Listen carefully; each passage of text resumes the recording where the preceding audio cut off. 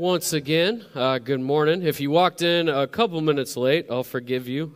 If you don't have any idea who I am Michael. I'm the lead pastor here. Thank you for joining us this morning. I have one quick announcement before we get going.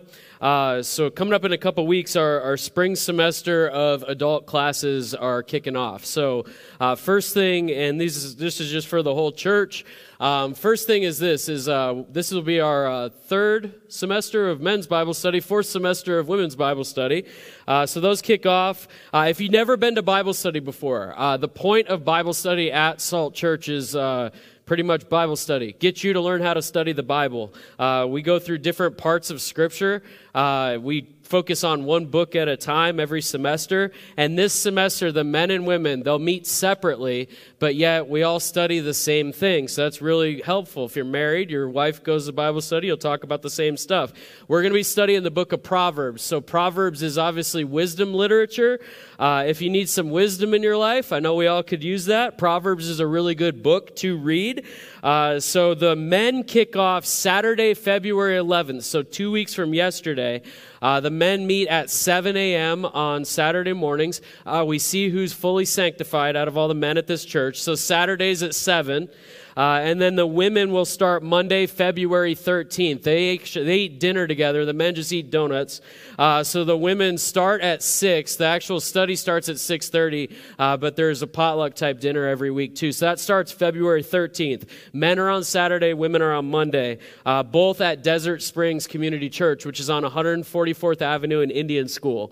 So my plea as your pastor, if we could get 100% of the adults in this room, 100% of the men, 100% of the women to go to Bible study, that's our goal. We're not like, let's just have 50%. No, we want everybody to go to Bible study. So if you've never done it before, it's awesome. It's a lot of fun. You learn a lot. You grow a lot. Books are $15 each. So you could sign up at saltchurchaz.com/events. If you want more information, there's a little half sheet of paper at Connect Central. You could grab one of those.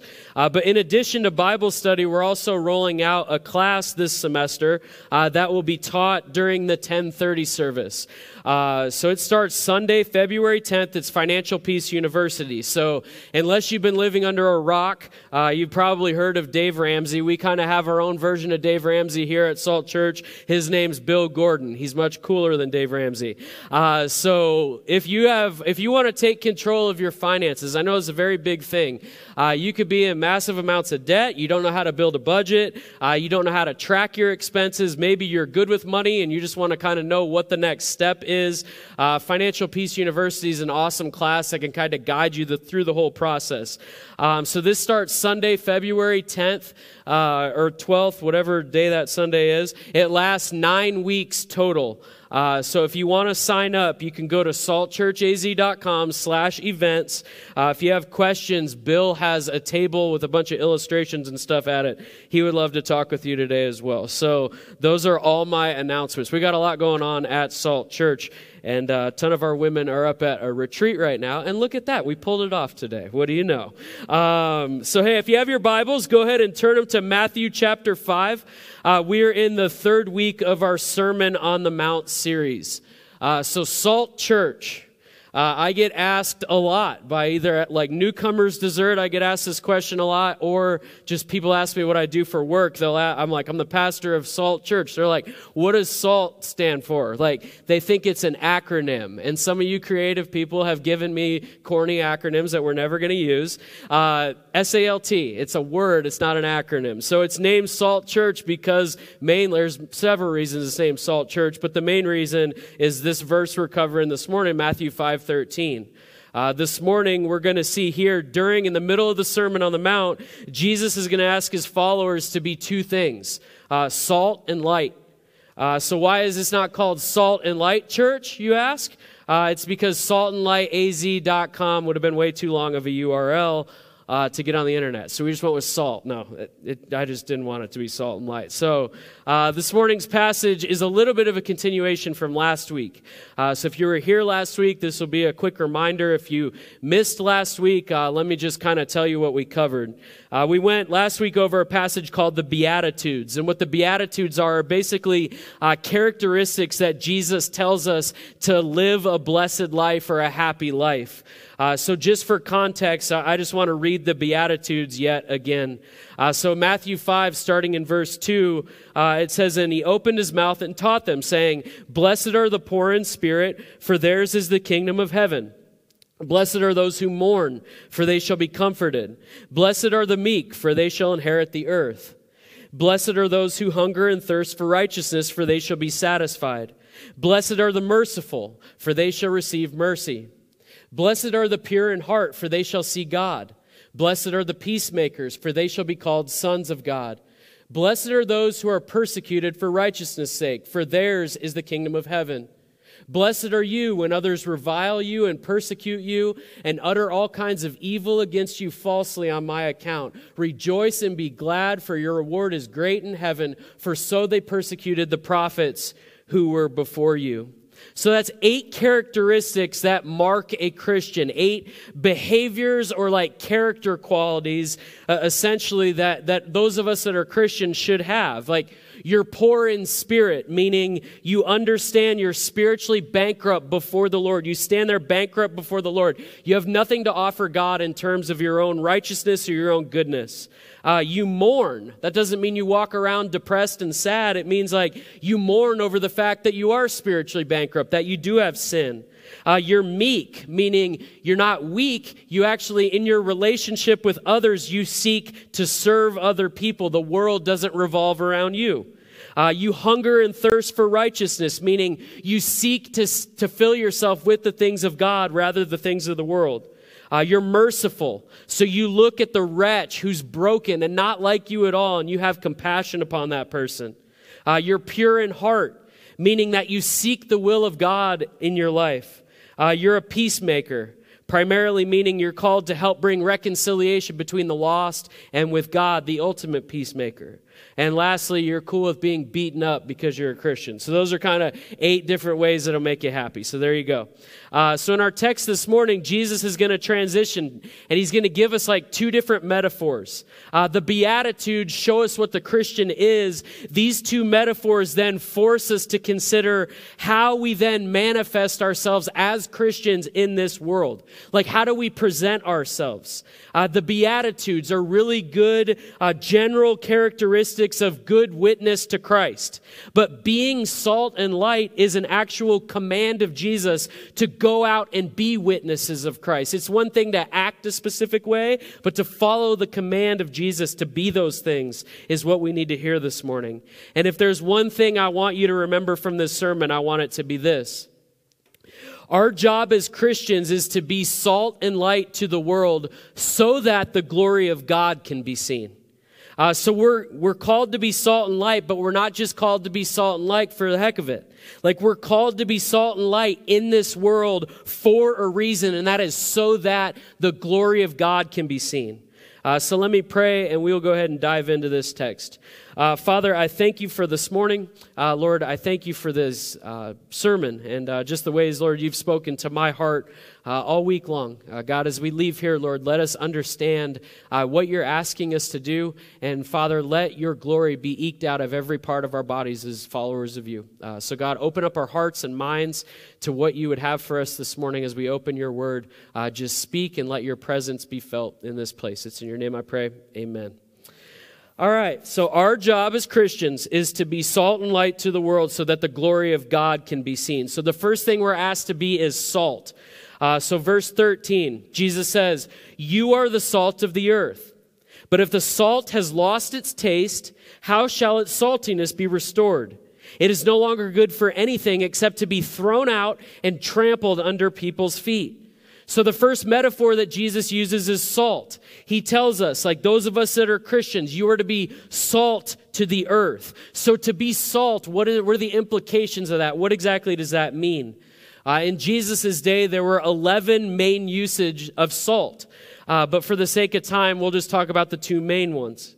First, salt was used as a preservative. So obviously, Jesus lived in a time where there wasn't refrigeration or anything like that. So salt would have to be rubbed into specific foods like meat in order to preserve the food. So if you're like a hunter-gatherer type, you go shoot a deer, there wasn't some deep freeze you brought that home to. You had to actually massage the meat with salt so the meat would not spoil or decay. It acted as a preservative, right? So it doesn't take a rocket scientist to kind of see how the metaphor is being used by Christ. Simply enough, just look at the phrase that's used. He says, the Christian is, the salt of the earth. Salt and earth are two different things. Salt is part of the earth, but it's not the earth. To add salt to meat would not make the salt meat. It would be a preservative to the meat. In the same way as Christians, you are part of the earth, but you're also called to be separate from the earth. This is a Christian being indistinguishable from a non-Christian. You should look like a Christian. We are supposed to be distinct from the world, not identical. You are in the world, but not of the world, right? You're part of it, but yet you're distinct from it. If salt is a preservative, just naturally, then you can conclude that the earth would be decaying, or else it wouldn't need salt, right? Our job as Christians is primarily to be preservative to a world that we look and see what's going on. We see that it's naturally just decaying and spoiling around us. But it wasn't just a preservative. Salt was also used back in that day, much as it is today, as flavor. Again, think metaphor. What's Jesus trying to say to us? A little bit of salt goes a long way. Think if you go to like a Mexican food restaurant, like a little bit of salt on your chip dipped in some salsa tastes good. A little bit of salt on top of a chocolate chip cookie. You can come to Newcomer's Dessert, see what that tastes like. A little bit of salt on a boneless ribeye, reverse seared, on a smoker. Bomb. I'm just telling you, you got to flavor it right. All flavor enhancements. Salt's used as a flavor enhancement. Notice what is not going on here. Nobody likes too much salt. Nobody likes to go to Macayos and have the person dump like the whole salt shaker on your chips. That's disgusting. Nobody just goes to the Pacific Ocean and throws their mouth in the ocean and is like, man, this tastes good. Too much salt can have ill effects. There's a balance to how we are to reach this world, right? But sadly, I'm writing this sermon and I'm thinking like, I don't think many Christians nowadays need to have like the reins pulled back on their evangelism. It's actually a little bit of the opposite. Some of you need to be kicked in the rear and told like, you should be salt. That's why Jesus goes on to say, if salt's lost its taste, how shall its saltiness be restored? It's no longer good for anything except to be thrown out and trampled under people's feet. Now, don't get all crazy and think that Jesus is talking about hell. That's not what he's saying. So for salt to lose its taste, the salt would then have to be mixed in or like contaminated with something else, right? So salt was used in a specific way. If you mix it with something like sand, that mixture will no longer taste like salt. The salt will be contaminated by whatever it's mixed with. So salt was used to fight deterioration. So therefore, salt itself cannot deteriorate. If you're a Christian, yet you're contaminated with the culture, you're contaminated with the things of the world, you basically are no longer acting as a preservative or a flavor to the world around you. You've been mixed with philosophies of our day. If you are to fight deterioration, you cannot yourself be deteriorated. You're basically no longer being obedient to the command of Christ to go out and be salt, to evangelize the world. It might as well, like Jesus says, just be salt laying on the roadside that people can just walk on and you don't even notice it's there. Because once again, our job as Christians is to be salt and light to the world so that the glory of God can be seen. God's glory is shown in and through us when we act as a preservative. That's why we have the goofy hashtag here at Salt Church, stay salty, right? That's our job. Our job is to be salty. Let God be glorified through the things that we do. God doesn't get any glory when we're acting just like the world would act. But again, our job isn't just to be salt, it's also to be light. Verse 14, Jesus says, "You are the light of the world. A city on a hill cannot be hidden. Nor do people light a lamp and put it under a basket, but they put it on a stand, and it gives light to all in the house. Here it's a much clearer parallel because we all know what light's used for. But notice, just as the salt is of the earth, the light is of the world. Again, it's in the world, but it's not of the world. It's in the world, but it's also distinct from the world. It's not identical to the world. It's separate. If light needs to come to the world, Jesus is then insinuating that the world is full of what? Darkness. So we're to be salt and light to the decaying and the dark world around us. Fun fact about me, and I'll have like 40 dudes come up and offer to take me camping when this is over. I've never in my life been camping. My family just didn't get down like that. We stay in like the Hilton, okay? I've never been, other than football camp, never been out in the middle of the woods. That's just not my thing. So I read this in one of the commentaries I've been reading. You're just going to have to trust me. It's true. I'm trusting the author. Apparently in Canada, never been there either, it's possible to go camping hundreds of miles away from any city or town, like 300 miles away from the nearest city. You can camp in the middle of the woods in Canada. It's probably cold. If it's cloudy that night, the blackness, the darkness is complete. Like this commentary I was reading saying, you can hold your hand like 3 inches from your face. You can't even see your hand. It's so dark. But if there's a city nearby, if there's a city like 100 miles from where you're laying in the middle of the forest, the darkness starts to brighten up a little bit. The darkness is relieved. The light from the city that's 100 miles away reflects off the clouds, and the night, which was once perfectly black, is no longer quite so desolate, right? It's no longer as black as it was. So think of that. When Jesus is saying in these words in the Sermon on the Mount, there were cities with no lights. Like, there was no electricity back then. The clouds didn't have anything to reflect off. It was pitch black where Jesus is teaching, where Jesus lived. So this means that the city on the hill, it's not like a big old city with a bunch of lights that we would think. Even though it's not like 100-watt bulb, some little shininess or whatever, it could have just been the most faint candle in Jerusalem that day. The most faint candle on the house on the hill made the darkness in that city more bearable. So think of it, what it would mean to be the lamp that's put on a stand and gives light in the house. In the month of January in Jerusalem, where Jesus is at when he's teaching, the sun rises in Jerusalem at 6:38 a.m. and it sets at 4:58 p.m. In the month of January, Jerusalem gets 10 and a half hours of daylight. In the Stall House, we eat dinner at like 5:30, and that's early to eat dinner. Imagine cooking, doing dishes, cleaning up the table, mopping the floors. That would be hard to do when you're in the pitch black, right? So just a little lamp, Jesus is saying, that's on a stand gives light to the entire house. Of course you don't put the light under a basket, right? You let the light shine. There's a reason that it's put on a stand, that it's elevated above everything else with nothing blocking it. Why? So the light, as small as it might be, the light can be used then for maximum effectiveness.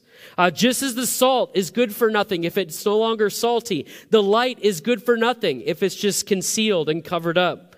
In the book Cost of Discipleship, Dietrich Bonhoeffer said this. He says, a community of Jesus which seeks to hide itself has essentially ceased to follow him. So if we hide ourselves as Christians, like, what are we doing? Again, the metaphor is super clear. We're to be salt of the earth. We're to be light to the world. This would, again, insinuate the world's a dark place that needs light. So no matter where you're at, darkness needs the presence of light. In the world, we're the ones that are called to shine. We're the ones that are called to be light. So Jesus finishes this metaphor in verse 16. He says, in the same way, let your light shine before others, so that they may see your good works and give glory to your Father who is in heaven. What happens if salt is added to food? It's noticeable, right? What happens if the slightest bit of light pierces a pitch black room? The room's composition starts to change. In the context of your own life, you could just ask yourself the question, Am I acting as salt to this world that's decaying and dying around us? Am I acting as light to this world that's a dark place? Only you know how to be honest before God and answer that question. We're called to preserve or enhance the earth. We're called to bring flavor to the earth. We're called to shine the brightness of Christ on this earth. And when that is seen, our prayer every single time is that we don't act as salt and light just so that we can get the credit. It's so that God could get the glory. Like when I stand up here on Sundays, I say this when I do announcements. My goal, like our goal, the worship team, me, our goal is for you to leave here and not say like, man, the music was good today. Or man, Michael was really good today. Last week he was boring. Today was awesome. I want you to leave here every week and be like, man, Jesus Christ is amazing. Not how great I am or the band is or Daniil reading scripture or our kids, whatever. It's man, Jesus Christ is amazing. Everything we have on this earth is given to us by him because he loves us. So in turn, it's his glory that must be seen through us. Remember, our job as Christians is to be salt and light to the world so that the glory of God can be clearly seen. Like at your core, deep down, the prayer that you should pray over your life is simply, God, eke out in me like every single ounce of glory that can be pulled from within me so that people can see who you are. I go on walks every day, about a 30-minute walk around the neighborhood. So if you live in this neighborhood, you see me walking and talking, I'm not talking to myself, and don't say hi to me. But I walk and I turn the corner, and every time I walk, I say the same thing to start my prayer every time. I say, God, I give my life to you. Like, I just give my life to you. I have no idea what that's going to look like a year, 5 years from now. And I tell God, I'm like, God, however you can flex your glory through me, just let that happen. Like, let me know, like, let your spirit speak to me. Let me see what that is. And then let me walk in obedience so that your glory can be clearly seen. So we shouldn't strive to do the Beatitudes so others can be like, man, look how holy that guy is. No, you let the Beatitudes be markers on your life because naturally, if they are, the world around you will be a better place and the radiance and the goodness of God will be clearly seen.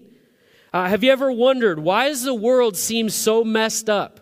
Like it's so messed up now than it was 10 years ago. Why is it more and more messed up? The fact that we're on the cusp of evangelical Christianity falling by the wayside in our country.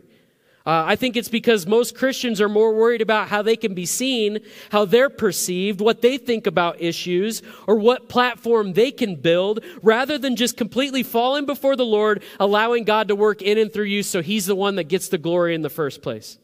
As Christians, a lot of us, me included, like we keep our lamps hidden under baskets. We don't care. This is just something we do on Sunday. Monday through Saturday, we just go out and we live however we want.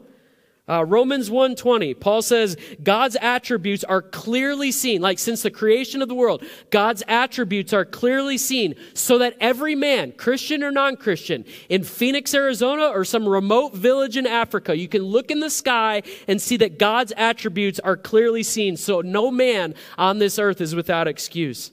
Our job as Christians is to get out of the way, but to work in such a way that we highlight the attributes of God, being loving, being kind, being merciful. We basically do those attributes, and that turns us into salt and light and let the people know, man, God is great. Not Michael's great or you or anything like that. It's something's different about him. Do all of us live in that way?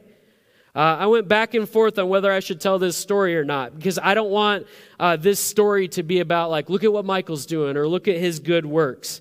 So I prayed a lot this week that when I say this, it would just be taken in the right way.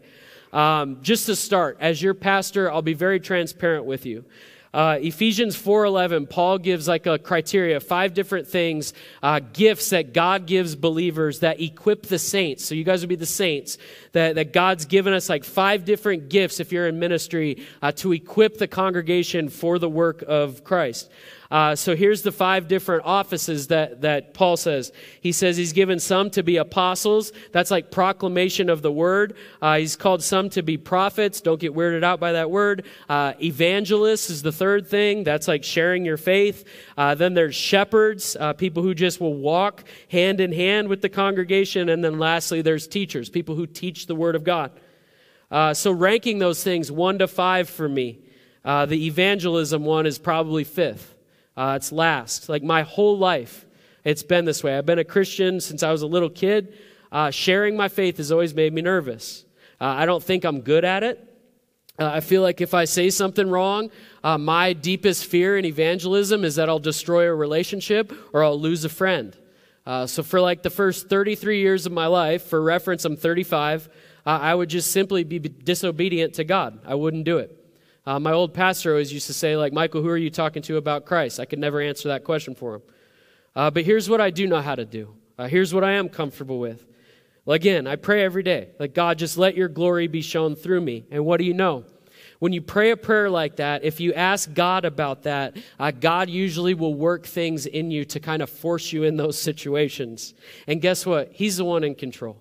You're not the one who has to have all the right words to say. We got this thing called the Holy Spirit that guides us. A couple weeks ago, the first sermon in January, I put a picture up here of my neighborhood. And I had like green checks for the Christians on my cul-de-sac and then red X's for the non-Christians. I take that seriously. Like, you can ask my wife. My old neighborhood, I used to have a spreadsheet, and I stalked people in the neighborhood to figure out what their names were. And they were all on this spreadsheet, and I just pray for the people. So I told you, I live in between 2 atheists. A bunch of atheists, because there's a bunch of people that live in the house. Just atheist households, okay? On the corner, I'm the second house in on a cul-de-sac. My neighbors are named Steve, and his wife is named Lorna. When they moved in, I was told they don't want to live next to you because you're a pastor. And I was like, what is that supposed to mean? So I've treaded kind of lightly with them. I've just tried to get to know them. I'm always out kind of in my front yard. We work out in our garage, and then Steve, my neighbor, is constantly doing like landscaping in his front yard. So naturally, Steve and I just talk to each other. I'm a talkative guy, so is he. So one day I was mowing my lawn, and he came over and just started talking to me, and he told me that he had some lesions in his brain. And so I just felt compelled in that moment. Like I was talking to him, I could see he was worried about it. I just said, Steve, I want you to know, whatever it's worth to you, man, I'll be praying for you, that God would heal your brain. And he didn't really respond to that. So he went to have surgery October 25th, I think it was. First week of December, I hadn't seen him. And his wife pulled in the garage. I asked her, I said, hey, Lorna, how's Steve doing? And she walked over by me in my yard, and I kind of met her halfway, and she said, he's not doing good. When they went to do the brain surgery, he had a stroke in the middle of surgery. They had to take out like the frontal lobe in his brain. He now has to learn how to talk, walk, everything again. And she's just crying. And in that moment, like, it's not hard for me, again, because God's gifted me in specific ways to just kind of put on the pastor hat. You know, I'm just looking at her. I'm like, Lorna, like I would tell any of you, God will bring Steve home. Like, you have to have hope. Like, you have to be filled with hope. And I said, Lorna, can I pray for you? And she goes, why wouldn't I want you to pray for me? I said, well, I was told that you didn't want to live next door to me because I'm a pastor. And she goes, well, we're atheists, but like, whatever. If you think you could pray to your God and he could heal Steve, pray to him. And so I was like, all right. So I put my arm around her neck, and I just started praying. And I just like went for it. She didn't know what I'm saying. I'm like, God, save Steve's soul, like all this stuff, like going for it, right? She's like weeping the entire time. Went inside after I prayed for her. I went upstairs, told my wife, I go, Kristen, I just got to pray with a neighbor. Like, that's a big deal for me. And Kristen's like, seriously? I go, yeah. I text Bill and Charlene, who lead our prayer team. And I just said, can you pray for my neighbor Steve, that God would save his soul?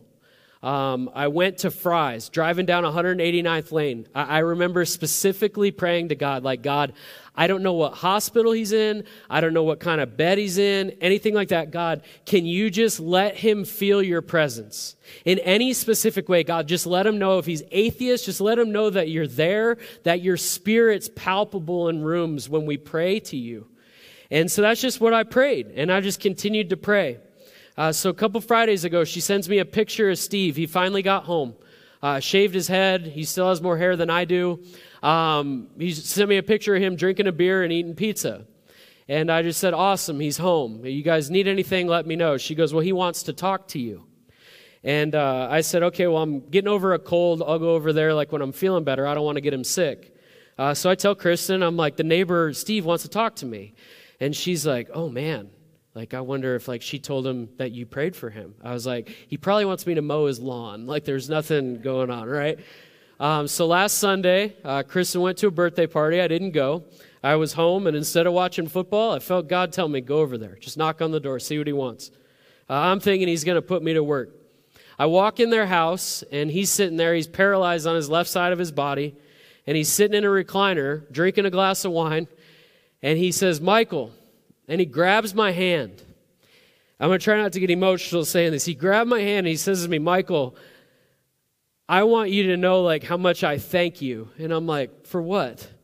And he said, I spent a long time in that hospital, and I had massive vertigo. I laid on my back, and I would look at the ceiling, and in Spanish, it was written, do not fall. And that's all I could see. Anytime I would sit up, I was dizzy. I couldn't do anything. I couldn't think. I was thinking about my own mortality. I just didn't know what to do. I was scared. And then I would think about, I want to go home. I want to be with my wife. I want to be at my house. And every time I would think about my house, I would see you in your front yard mowing your lawn. And it reminded me of that day where you told me that you would pray for me.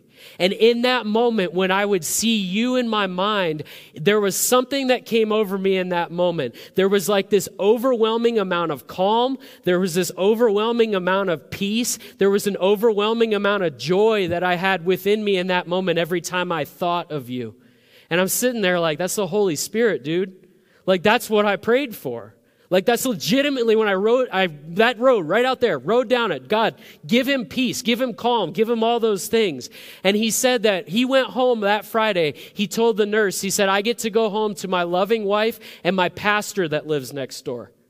Guys, I don't say that to be like, look at me. It is like amazing to me that God is working in that way with my next door neighbor. The irony is it's my other neighbor who's my one. But this is the one that God's allowed me to like walk through a door because simply I pray, God, I want to be obedient to you. I do want to act as salt and light. I'm the pastor of Salt Church. If anyone's going to do it, it should probably be me. So that's what I'm saying. When you pray to God that he will open opportunities for you to work, God will work. You just have to listen to him and be obedient to him. It's not me that's going to carry the weight of evangelism. It's all of us in this room.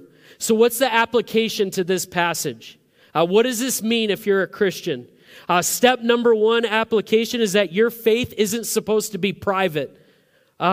These aren't suggestions by Jesus to be salt and light. He's commanding you to be salt and light. Our purpose in life is to show his glory. We cannot, as Christians, be willing to keep that hidden. Church, the only way the world is going to change around us is if we actually do what Jesus Christ is asking us. So if this is connected to the Beatitudes, like, how does that make any sense? If we're to go out and make a dent, to be salt and light on this earth, what are the weapons at our disposal? If all of us, the 100 and whatever that are in here right now, if we're an army, what's the mental makeup of us as an army? We are meek. Like what? Like we're poor in spirit. We mourn. Not like we show no mercy. No, we show mercy. We strive for peace, not war, but yet we'd be the worst army in the world. That sounds like the softest military. God doesn't need you to be strong. God doesn't work through your strength. God doesn't work through your righteousness. Look at all the examples of Jesus Christ talking about the kingdom of heaven. What is the kingdom of heaven like? It's like yeast. You know how small yeast is? It's like a mustard seed. You ever held one in your hand? Jesus Christ doesn't need you to be Captain Evangelism. He doesn't need you to be strong. He just simply needs you to be obedient to what he's commanding you to do. So in closing, like, what's this mean if you're not a Christian? If you're in here and you've heard all this about salt and light, maybe you're just like my neighbor. I don't know. I spent a lot of time this week thinking and praying, what's the implication of this if you're not a Christian? And when I say you're not a Christian, let me just qualify that. It means that you either openly reject Christ or you're just pretty much apathetic to him. There's not even a flicker of light in you. You have no desires that burn for him, so you may label yourself a Christian, but there's no fruit in your life. In that case, you need to get that figured out. You need to get that straight with God. Or just simply, if you died today and you're not real sure where you would end up, I would say you're probably not a Christian. Remember, our job as Christians is to be salt and light to the world so that the glory of God can be clearly seen.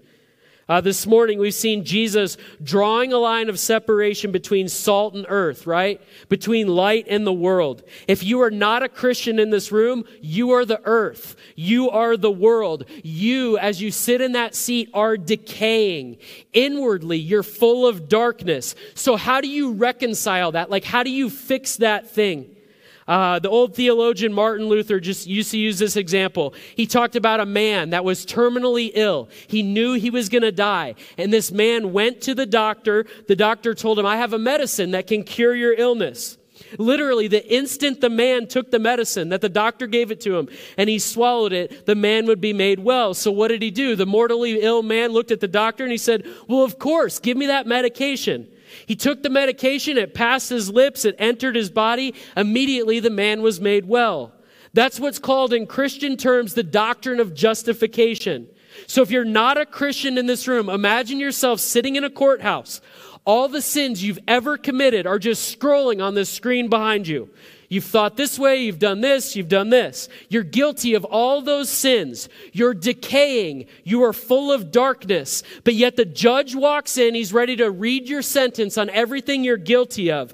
Suddenly, he bangs his gavel, you're innocent. The screen just shuts off. You can't see your sins anymore. There's nothing more to read because somebody else took all those sins that were on the screen, put it on his account, paid for him himself. Someone else took all the darkness, all the decay that's in your life, and then he placed it on himself so that you, as you sit there today, can be made light. That's Jesus Christ. That's the good news for you this morning. You no longer have to walk in darkness. You no longer have to walk around like I feel broken. I feel like I'm decaying. You no longer have to live that way because Christ saved you from that. So this morning, just a simple invitation. Would you give your life to him? Would you trust him? Would you allow him to enter your life so that your life is no longer full of darkness? Just think, and maybe it means nothing to you right now, that this morning could be step one in your life of God extracting his glory through you. We're going to take communion this morning as a church. And as we take communion, hopefully you grabbed, I forgot to announce this, but you grabbed the elements on your way in. But just communion's a time where all of us as Christians can sit and reflect. We do communion a little bit different here at Salt Church. We don't take it together. The band will come up after I pray. They'll play music for like 4 minutes. You can take communion at any point. You can do it on your own. What we do during communion, obviously, it's a time where we observe the death and resurrection of Jesus Christ. The fact that his body was broken for us on the cross. The fact that his blood was poured out for us on the cross. And it gives us a time to sit and pause before we take it. That we don't rush to the table and just try to figure out how quickly we could take communion. But instead, God, what do you need to change in me? Lord, what are the things in me that I need to repent of? What are the areas in my heart that are dark that I need to clearly see and follow you? So how that's going to work is I'm going to read a text from the Apostle Paul, and then whenever you're ready in the next few minutes, you can go ahead and take communion. Hey, if you're not a Christian, we just ask that you do not take communion with us this morning. If you want to know more about Jesus Christ, if you have anything that we can pray with you for, right after I walk off this stage, I'll be standing over by the prayer sign. You can come talk to me or anybody else who is standing there today. Let me read this text by Paul, and then we will take communion. 1 Corinthians 11, 23 through 29, Paul says, "For I received from the Lord what I also delivered to you, that the Lord Jesus, on the night when he was betrayed, took bread. And when he had given thanks, he broke it and said, 'This is my body, which is for you. Do this in remembrance of me.' In the same way also he took the cup after supper, saying, 'This cup is the new covenant in my blood. Do this as often as you drink it in remembrance of me. For as often as you eat this bread and drink the cup, you proclaim the Lord's death until he comes. Whoever therefore eats the bread or drinks the cup of the Lord in an unworthy manner will be guilty concerning the body and blood of the Lord. Let a person examine himself then, and so eat of the bread and drink of the cup. For anyone who eats and drinks without discerning the body eats and drinks judgment on himself." Let me pray. Father, we're grateful for how great you are. Lord, the things that Jesus said that day in that sermon, God, the command to be both salt and light. Lord, I pray for those of us in this room that we would follow that command and be obedient to it. God, I just pray that you would stir up us in a spirit that we can just be bold about who we are. Lord, that we could push back darkness, that we can prevent decay. Lord, that you would just send us out to be salt and light on this earth. So, Lord, as we take communion, I pray that you show us just the things that are hurdles in our life that are getting us further and further away from you. God, let us lay our life down and just ask for your glory to be worked in and through us. And God, I pray for the people in this room that are far from you. God, that your Spirit would be present in this place. God, that your Holy Spirit would just be the forerunner to everything. God, that you would minister in this place. Lord, that we can see that you sent your Son to sacrifice all this on the cross so that we might have life. And God, I pray that just your Holy Spirit works in a powerful way this morning as we sing to you and we worship you and take communion. So God, I just give today to you. Lord, just minister. Just work in this room. I lay these things at your feet. It's in your Son's name I pray. Amen.